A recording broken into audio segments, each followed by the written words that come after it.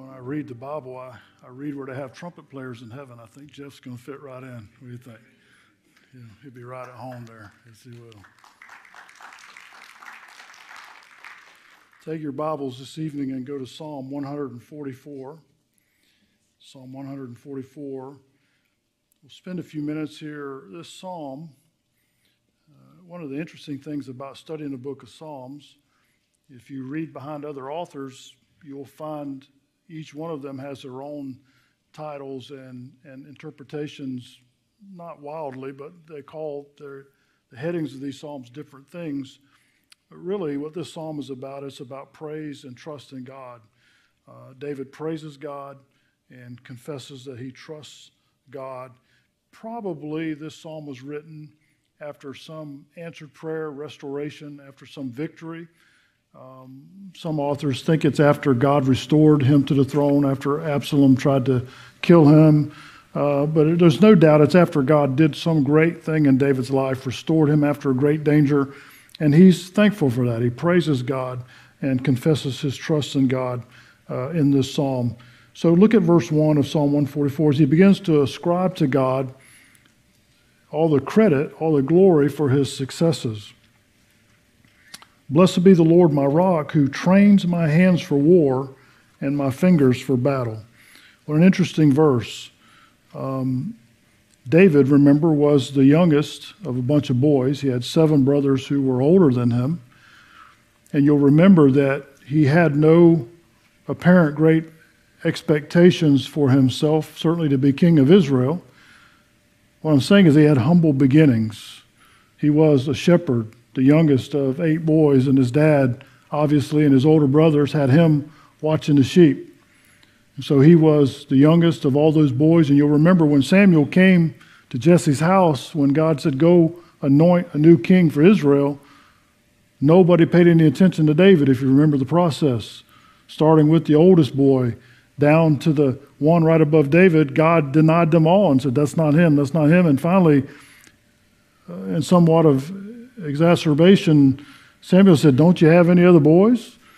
And Jesse, of course, said, well, I got one more, but he's the run of the litter, and he's watching the sheep. And he said, well, go get him. And sure enough, when he showed up, God said, there he is. Not them others, but him. So what I'm saying is David understood from his beginnings that he had no inkling, no aspirations, no thought to try to be the king or be anything great in Israel. God made him what he was. God's the one who called him from following the sheep. God's the one who moved him to be who he was in the nation of Israel. And then I was thinking, while he's out there watching those sheep, he was actually in training. And no matter where God has you and I in life, you're in training to serve God, really your whole life. You think, well, God, I'm in this place in life and doesn't seem like I can do a whole lot for you. No, you can always serve God no matter where you are. And God always is training us for the next step. It is those people who are doing nothing for God and are learning nothing who don't get to move to the next step. But if you're serving God where you are, wherever he has you, then God has plans for you to use you every day in every way. Think about David. He's the youngest of a bunch of boys. And if you had brothers at home, you know how that is. He's the youngest of a bunch of boys, and he's out there watching the sheep. But think about the benefits and what God did in his life. David had every day and every evening to look at creation and think about God and meditate.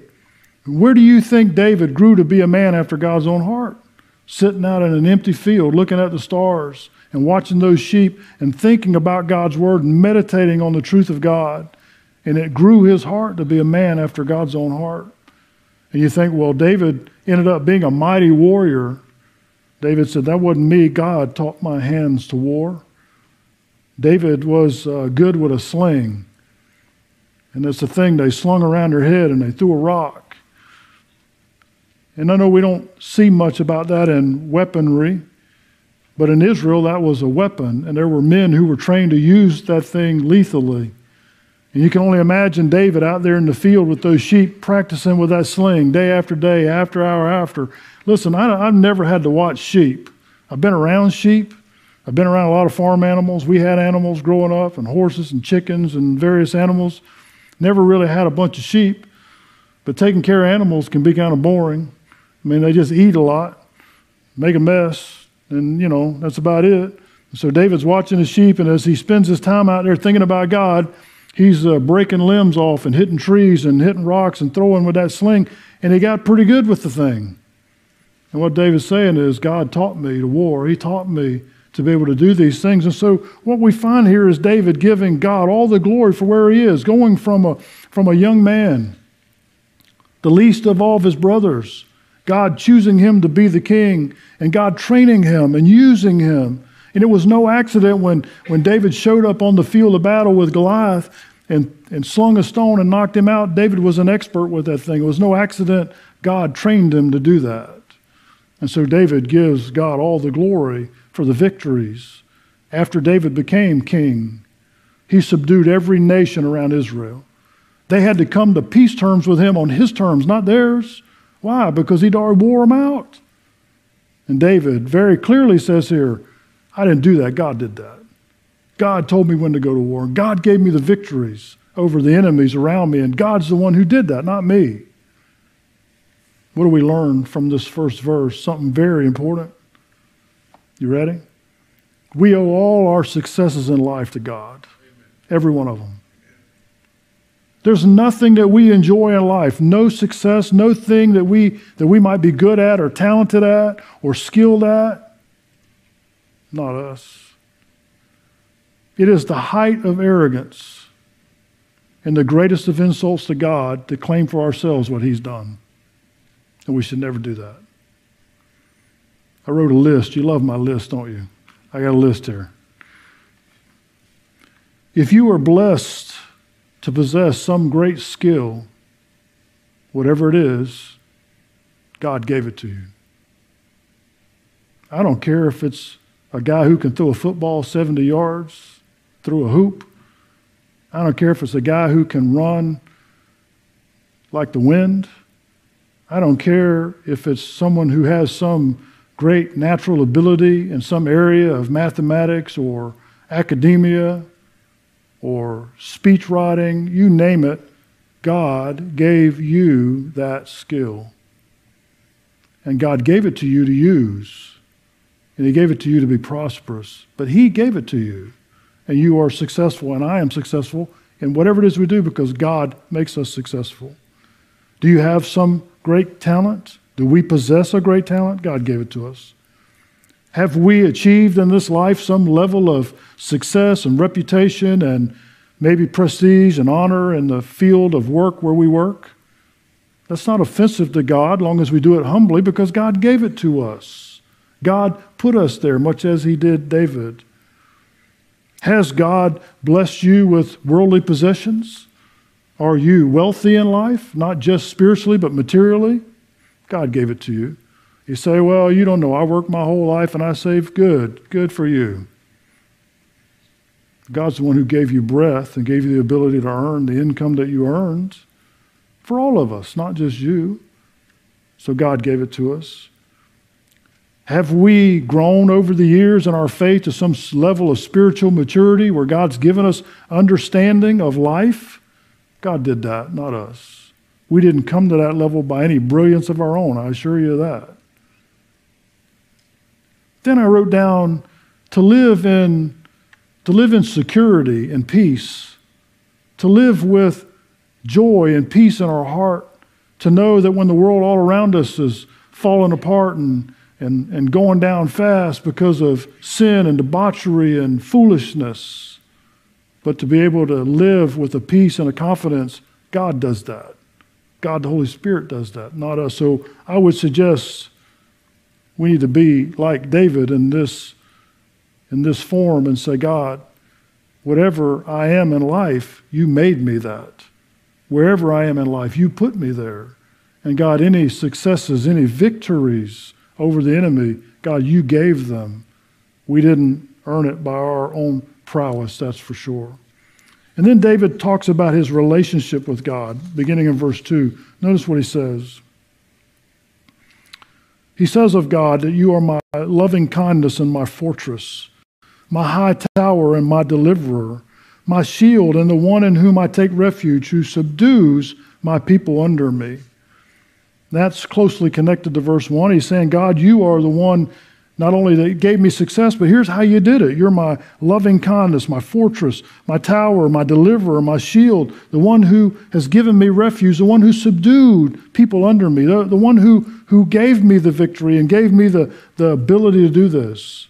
And if you think about each of these things very quickly, they're very poignant. Number one, he said, God, you're my goodness. Well, goodness, that's who God is. He's good. And he wants to do good for us. But it's more than that. Can you not say in your life, as David here, that God has exceeded my greatest expectations in goodness? Who could have imagined God would do for me what he did for me? Who could imagine God would do for you what he's done for you? Who could have imagined? We couldn't. Especially when we understand how sinful and undone we are and how holy he is. He is our goodness, just as David said. I went so far as to write here, everything in life that is good comes from God. It's all from him. The goodness of waking up and breathing his air and living here, it's all from God. And David said, God, you are my goodness. God is our goodness. He exceeds all that we could imagine in goodness, saved our soul, forgave our sin, gave us eternal life, made us his children, made us heirs and joint heirs with Jesus Christ. We can go on? Created a home for us where we can live with him forever. God's goodness exceeds all that we could begin to understand, his loving kindness. Then David said, you're my fortress and my high tower. I like that. You know what David's saying there? The walls on Jerusalem look good, but that ain't what keeps me safe. The towers are nice and the guards are up there, but that's not why I sleep good at night. He said, oh no. He said, God stands guard for me. God's my refuge. He says, God is my fortress and my tower. It's not my skill. He said, it's not the skill of the army. And can I make a very serious application here? Two of them. Number one, it is not the military of the United States that ultimately keeps us safe as God. Amen. It's not how many tanks you got and how many airplanes you got and how many ships you got. It's not how many soldiers you have and how many Marines you have, although the Marines are pretty tough.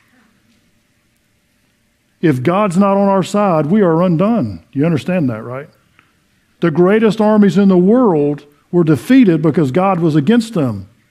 Ask the Persians, okay? Alexander the Great, outnumbered 4 or 5 to 1 in most battles, wore them guys out. You know why? You know why? Yes, he was a great general, but God had already determined before time began that the Greeks would destroy the Persians. So they didn't stand a chance. The same could be true for this nation if we aren't careful. If we aren't careful. I'll tell you on a spiritual level where this is true. David said, God, you're my fortress and my high tower. Paul reminds us in Ephesians 6:12 that we don't wrestle against flesh and blood. That there's a spiritual warfare going around us every day that we can't see. You know what keeps us safe? God himself, the Holy Spirit who lives in us. He is our fortress, our high tower. If God were to pull back the curtain of the spiritual world and allow us to see the spiritual warfare that goes on, it would probably scare us to death. But you know why we can sleep good at night? You know why we can rest? Because we got one who is our fortress and our tower, and it's Jesus Christ himself. He cares for us, and he protects us. Then David said, hey, he's my deliverer. Now, David isn't just speaking of one time. Maybe there was an instance here, God delivered him from Absalom or for some other battle. But you know what David's saying here? God is my perpetual deliverer. He does it all the time. He's always keeping me. He's always watching over me. He's always making sure that I don't fall, that at the end of the day I'm standing. God does that for us. If not for the power of the Holy Spirit in our Christian lives as we walk, we'd not stand a chance in this world. God delivers us all the time.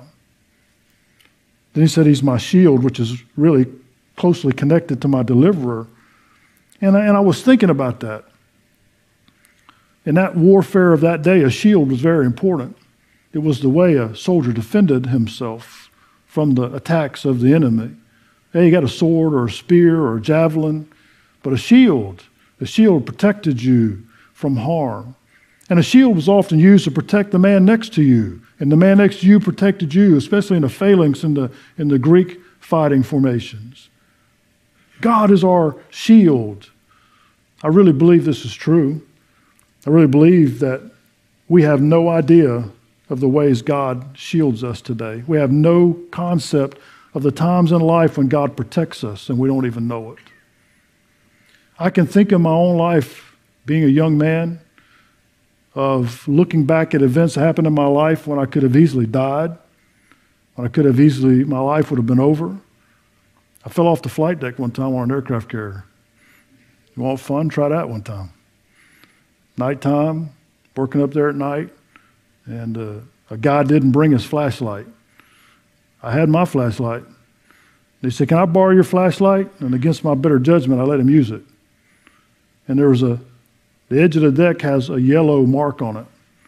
And the handle on the chaff pod we were loading on an airplane had a yellow handle.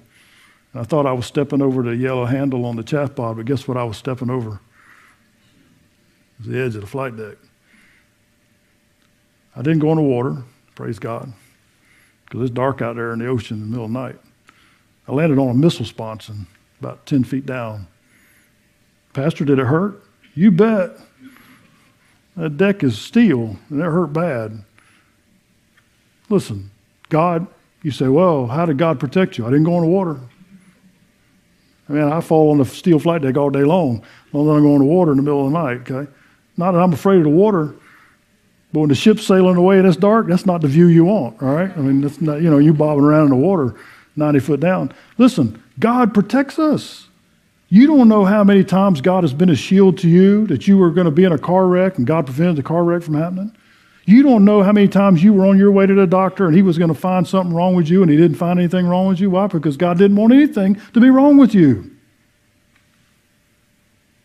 We don't know what God has done. I think when we get to heaven, we're going to be awful surprised.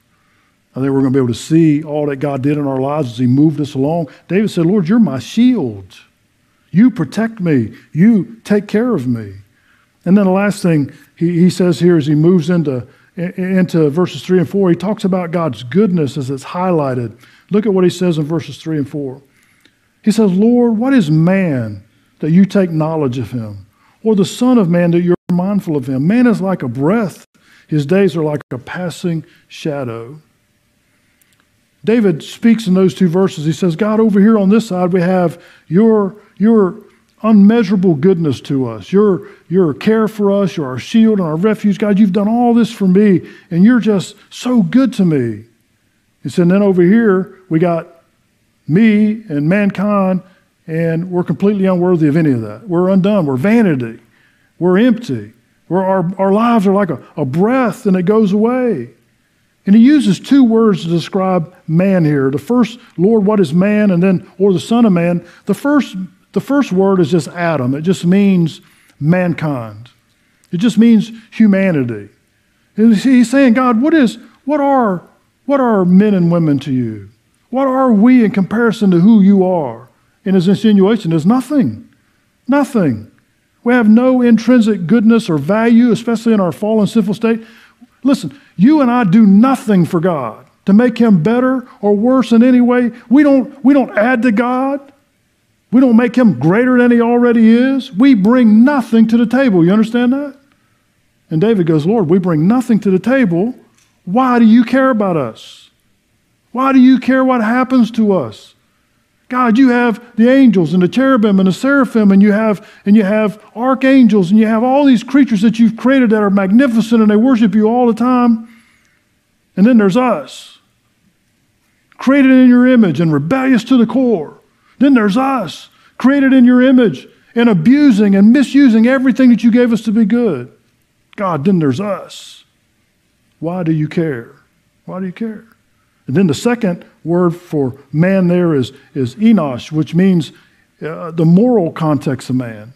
It's always used in the context of wrong and bent the wrong way and immoral. Wretched sinners would be the word. So David said, "Lord, you're good. You're all these things to us and to me. And yet here I am, one of humanity, who's undone, who makes a wreck of everything, and yet you love me anyway. Yet you care about me. God, I am morally undone and make a total disaster out of most things that I touch, and yet, God, you teach my hands to war, and you give me victory, and you set me in a place of honor and of respect. Why? Because I don't deserve it. Now, we know the answer because God is love, right? We learned that this morning. God is love. He's light, and he loves us. And all David's doing is he's, in a very strong way, saying, God, it is amazing that you would do that. It's amazing that you would care about me. And I thought about David's life and all that happened to him. And just think about this. I'm sure David questioned as he went through this list his own life. There's no doubt David was haunted by his own sins. And we've studied this before. In the moment that we sin and we confess, we are forgiven. Praise God for that. But there are sins that we commit that have more open consequences than others, more painful consequences than others. Every sin has a consequence. None are free. We said that this morning. David basically got full of himself and sinned with Bathsheba. Think about this situation. He's the greatest king anywhere around there. God had exalted him. He's young and he's good looking. He's rich. He's famous. And people love him. He's a national hero. He's the man of the hour. And then he messes up. In that setting, he thinks that he's all that, and he has an affair with Bathsheba. She gets pregnant. And then to solve the problem, instead of confessing and getting right, he kills her husband. I can only imagine as David thought through this process and he thinks about the pain and the damage and the wreck that was caused by his sin, he's saying to God, God, how could you love me? How could you be this good to me? Think about it. I'm almost sure it would be human for David to always see the face of Uriah and remember that's the man I killed. An innocent man, a man who was in his personal guard, a man who was among his mighty men, a man who was sworn allegiance to him to give his life to defend David and Jehovah God in Jerusalem, and David killed the man for his own personal sin. I assure you that haunted David to the day he died. And then the consequences of that had to be even greater. Ahithophel, we talked about him last week. Ahithophel was the grandfather of Bathsheba. Ahithophel had been David's closest companion and counselor. And when Absalom began to lead the revolt, Ahithophel went to Absalom's side against David. Why do you think he did that? You killed my grandbaby's husband and committed adultery with her and tried to cover it up. You're no friend of mine. That's what happened there. And you'll remember that Ahithophel, I told you this last week, he told Absalom, he said, listen to me, you need to kill your dad as quick as possible because he's a warrior. And you need to do it now, and you need to snuff it out before he gets time to regroup because he's dangerous. And Absalom didn't do it, and David won.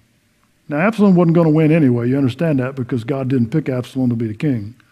But my point is, Ahithophel knew. Can you imagine the pain in David's heart? That Ahithophel, after he found out his counsel wasn't accepted, he went out and hung himself and committed suicide. So now David has lost a warrior in Uriah at his own hands. He's lost his closest friend who's hung himself over a sin, over his sin. Then think of the other consequences.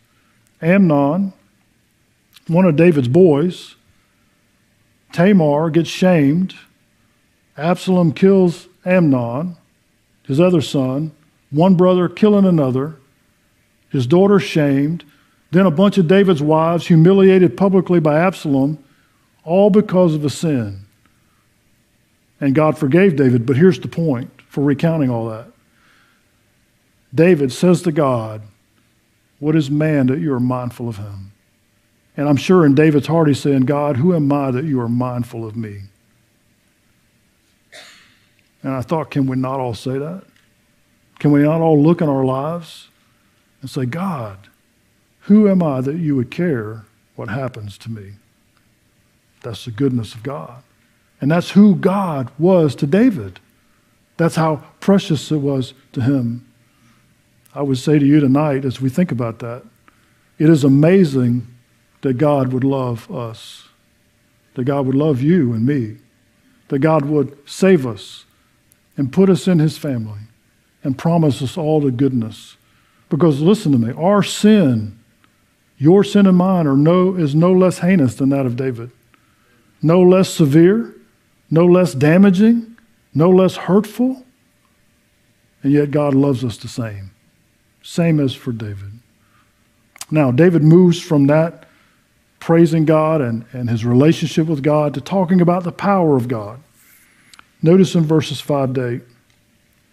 Now, he's asking this in regard to the enemy. Now, he says this. God, bow down your heavens, O Lord, and come down. Touch the mountains, and they shall smoke. Flash forth lightning and scatter them. Shoot out your arrows and destroy them. Stretch out your hand from above. Rescue me and deliver me out of the great waters from the hand of foreigners, whose mouth speaks lying words and whose right hand is a right hand of falsehood. I love this. David is asking God for help right here. He's saying, God, I got the enemy there. And we don't know who they are, but he uses the term foreigners, which means they are outside of Israel, so probably not a case here of Absalom. Maybe the Philistines or some other group of people around him. And he says to God, he says, God, come down out of the heavens. And these are all metaphorical terms for God. You move in a mighty way. You defend me. God, you come down and you handle these people who want to hurt me. God, you scatter them. You make their plans to come to no fruition. God, you confuse them. And God, you give me the victory. That's a great request, especially in light of David saying, God, who am I that you care about me? Oh, and by the way, I'm glad you do. Can you help me out here? That's pretty good. God, why do you care about me? But since you do, I got the enemy here, and God, I need you to come down in your power and deal with it. I wrote this down in my notes here. Every battle belongs to the Lord. Every battle. Did you know our daily spiritual battles belong to the Lord? They're not ours. The things we face in the day, the struggles, the sins that assault us, the temptations, the battle belongs to the Lord. If we go out there in the world to fight those battles in the power of the flesh, they're going to eat our lunch. We have no hope. But the battle belongs to the Lord. We could pray the same kind of prayer. God, come down from the heavens. Show your power, God. Show yourself to be strong. See, we have one advantage David didn't have. The Holy Spirit lives in us permanently. And he's there to do that. One of the things I like to pray in the mornings in my prayer time, God, go before me and go behind me. Go in front of me. Go behind me. Don't let the enemy sneak up behind me. And God, you go before me and clear them out of the way. God, go before me. And isn't that what Jesus taught us to pray? Our Father in heaven, hallowed be thy name. God, deliver me today from temptation. You know what Jesus said? That's what we need to be praying. God, the battle's yours, so why don't you fight it for me before I get there? And set me up for winning before I show up. Because if God sets us up to win before we get there, we're good. God will show himself strong. That's what David's praying for here. Now, David gives a praise because he's asked in verses 5 to 8, he's prayed for God's intervention. And now he's going to praise God because he's anticipating the answer. Man, that's a good prayer life. He prays for something, and then he goes, God, I'm going to praise you for doing it. That's confidence, isn't it? That's a relationship. Look at verses 9 to 11. I will sing a new song to you, O Lord, O God. On a harp of 10 strings, I will sing praises to you. Verse 10. The one who gives salvation to kings, who delivers David, his servant, from the deadly sword. Rescue me and deliver me from the hand of foreigners, whose mouth speaks lying words, whose right hand is a right hand of falsehood.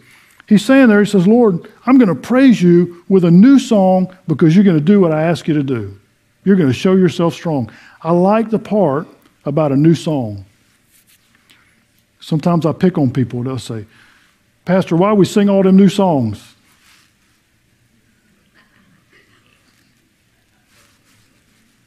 David said, I'm going to sing a new song. There you go. There you go.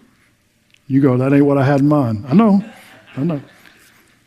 David said, Lord, I'm going to praise you with a new song. Here's the real reason, okay? God's mercies, listen to me, God's mercies are new every day. The praise for yesterday's mercies won't do today. We need a new praise. That doesn't mean you got to sing us a different song. What it means is this, though. Every day God's mercies are new. Listen to Lamentations. Listen to Jeremiah, Lamentations 3:22. Through the Lord's mercies we are not consumed because his compassions fail not. Is that what David's saying right here? Listen, they are new every morning. Great is your faithfulness. David's saying, God, because you are that, because your mercies are new every day, because your faithfulness is new every day, I'm going to praise you afresh every day. I'm going to sing a new song every day. Yesterday's praises are good because you were good yesterday, but today you're good, and I'm going to sing today. Man, what a lesson for us. One of the reasons to be walking in fellowship with God, as we studied this morning, is to praise him for his goodness, to praise him for his constant goodness to us, freshness every day, new mercies every day. And then David closes this psalm with what I would call a vision of the kingdom. Notice what he says in verses 12 to 15. And all that praising and talking about how good God is and how vain man is and vanity and emptiness, and then asking God to help him and praising God because he's going to help him, he moves to this. His thoughts have now gone to what God's going to do in the end. Verse 12, that our sons may be as plants grown up in their youth, that our daughters may be as pillars sculptured in palace style. Verse 13, that our barns may be full, supplying all kinds of produce, that our sheep may bring forth thousands and 10,000s in our fields, that our oxen may be well laden, that there be no breaking in or going out, that there be no outcry in our streets. Look at verse 15. Happy are the people who are in such a state. Happy are the people whose God is the Lord. You say, wow, that's a pretty impressive time to be alive. That's pretty impressive. Listen, our young people are growing up to know God, and they're planted like pillars, and they're growing up in security and safety and supplies, animals. We have thousands and tens of thousands of sheep, and oxen are laden down and full of supplies and food and happiness, and there's no fear of being outcries for enemy or danger, no going out or coming in. And happy are the people who live this way. Fulfilled. Happy are the people whose God is the Lord. When will Israel live in a day like that? Never have yet. They will when Jesus comes back. When Jesus sets up his millennial kingdom and he's on the throne of David, that's exactly how it's going to be. Plenty, safety, security. The nation will be the king of the earth. Israel will be the center. And people will go there to worship Jesus Christ. And happy will those people be whose God is the Lord, because Jesus will be sitting on the throne. This is a great psalm of praise and trust in God. A great psalm to encourage us when we have become like David maybe in our fears and our failures. But know this tonight. No matter what we've done in life, no matter the damage that our failures have brought, God loves us. No matter how unworthy we are, no matter how undone we are, God will never forsake us. And if you're a child of God, he's got you right in his hand. And God always forgives and he always pardons. And God's so gracious, he does this. When we make a mess out of things in our own lives with our sin, God walks with us through the pain of that because he's gracious and he's merciful. God didn't always deliver us from the consequences of our own foolishness, but he never leaves us alone. He never abandons us.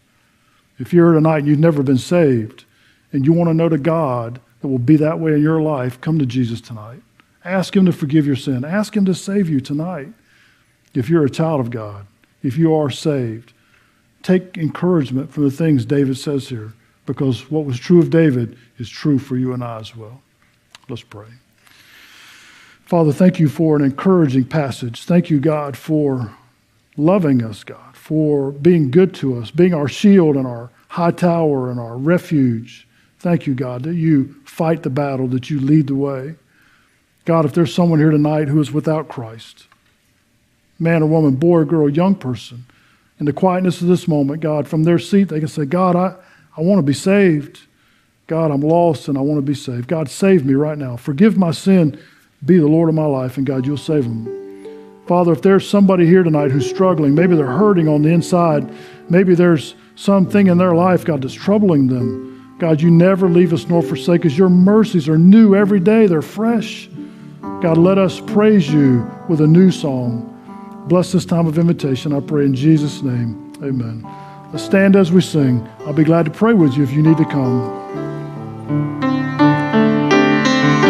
Lord, I give you my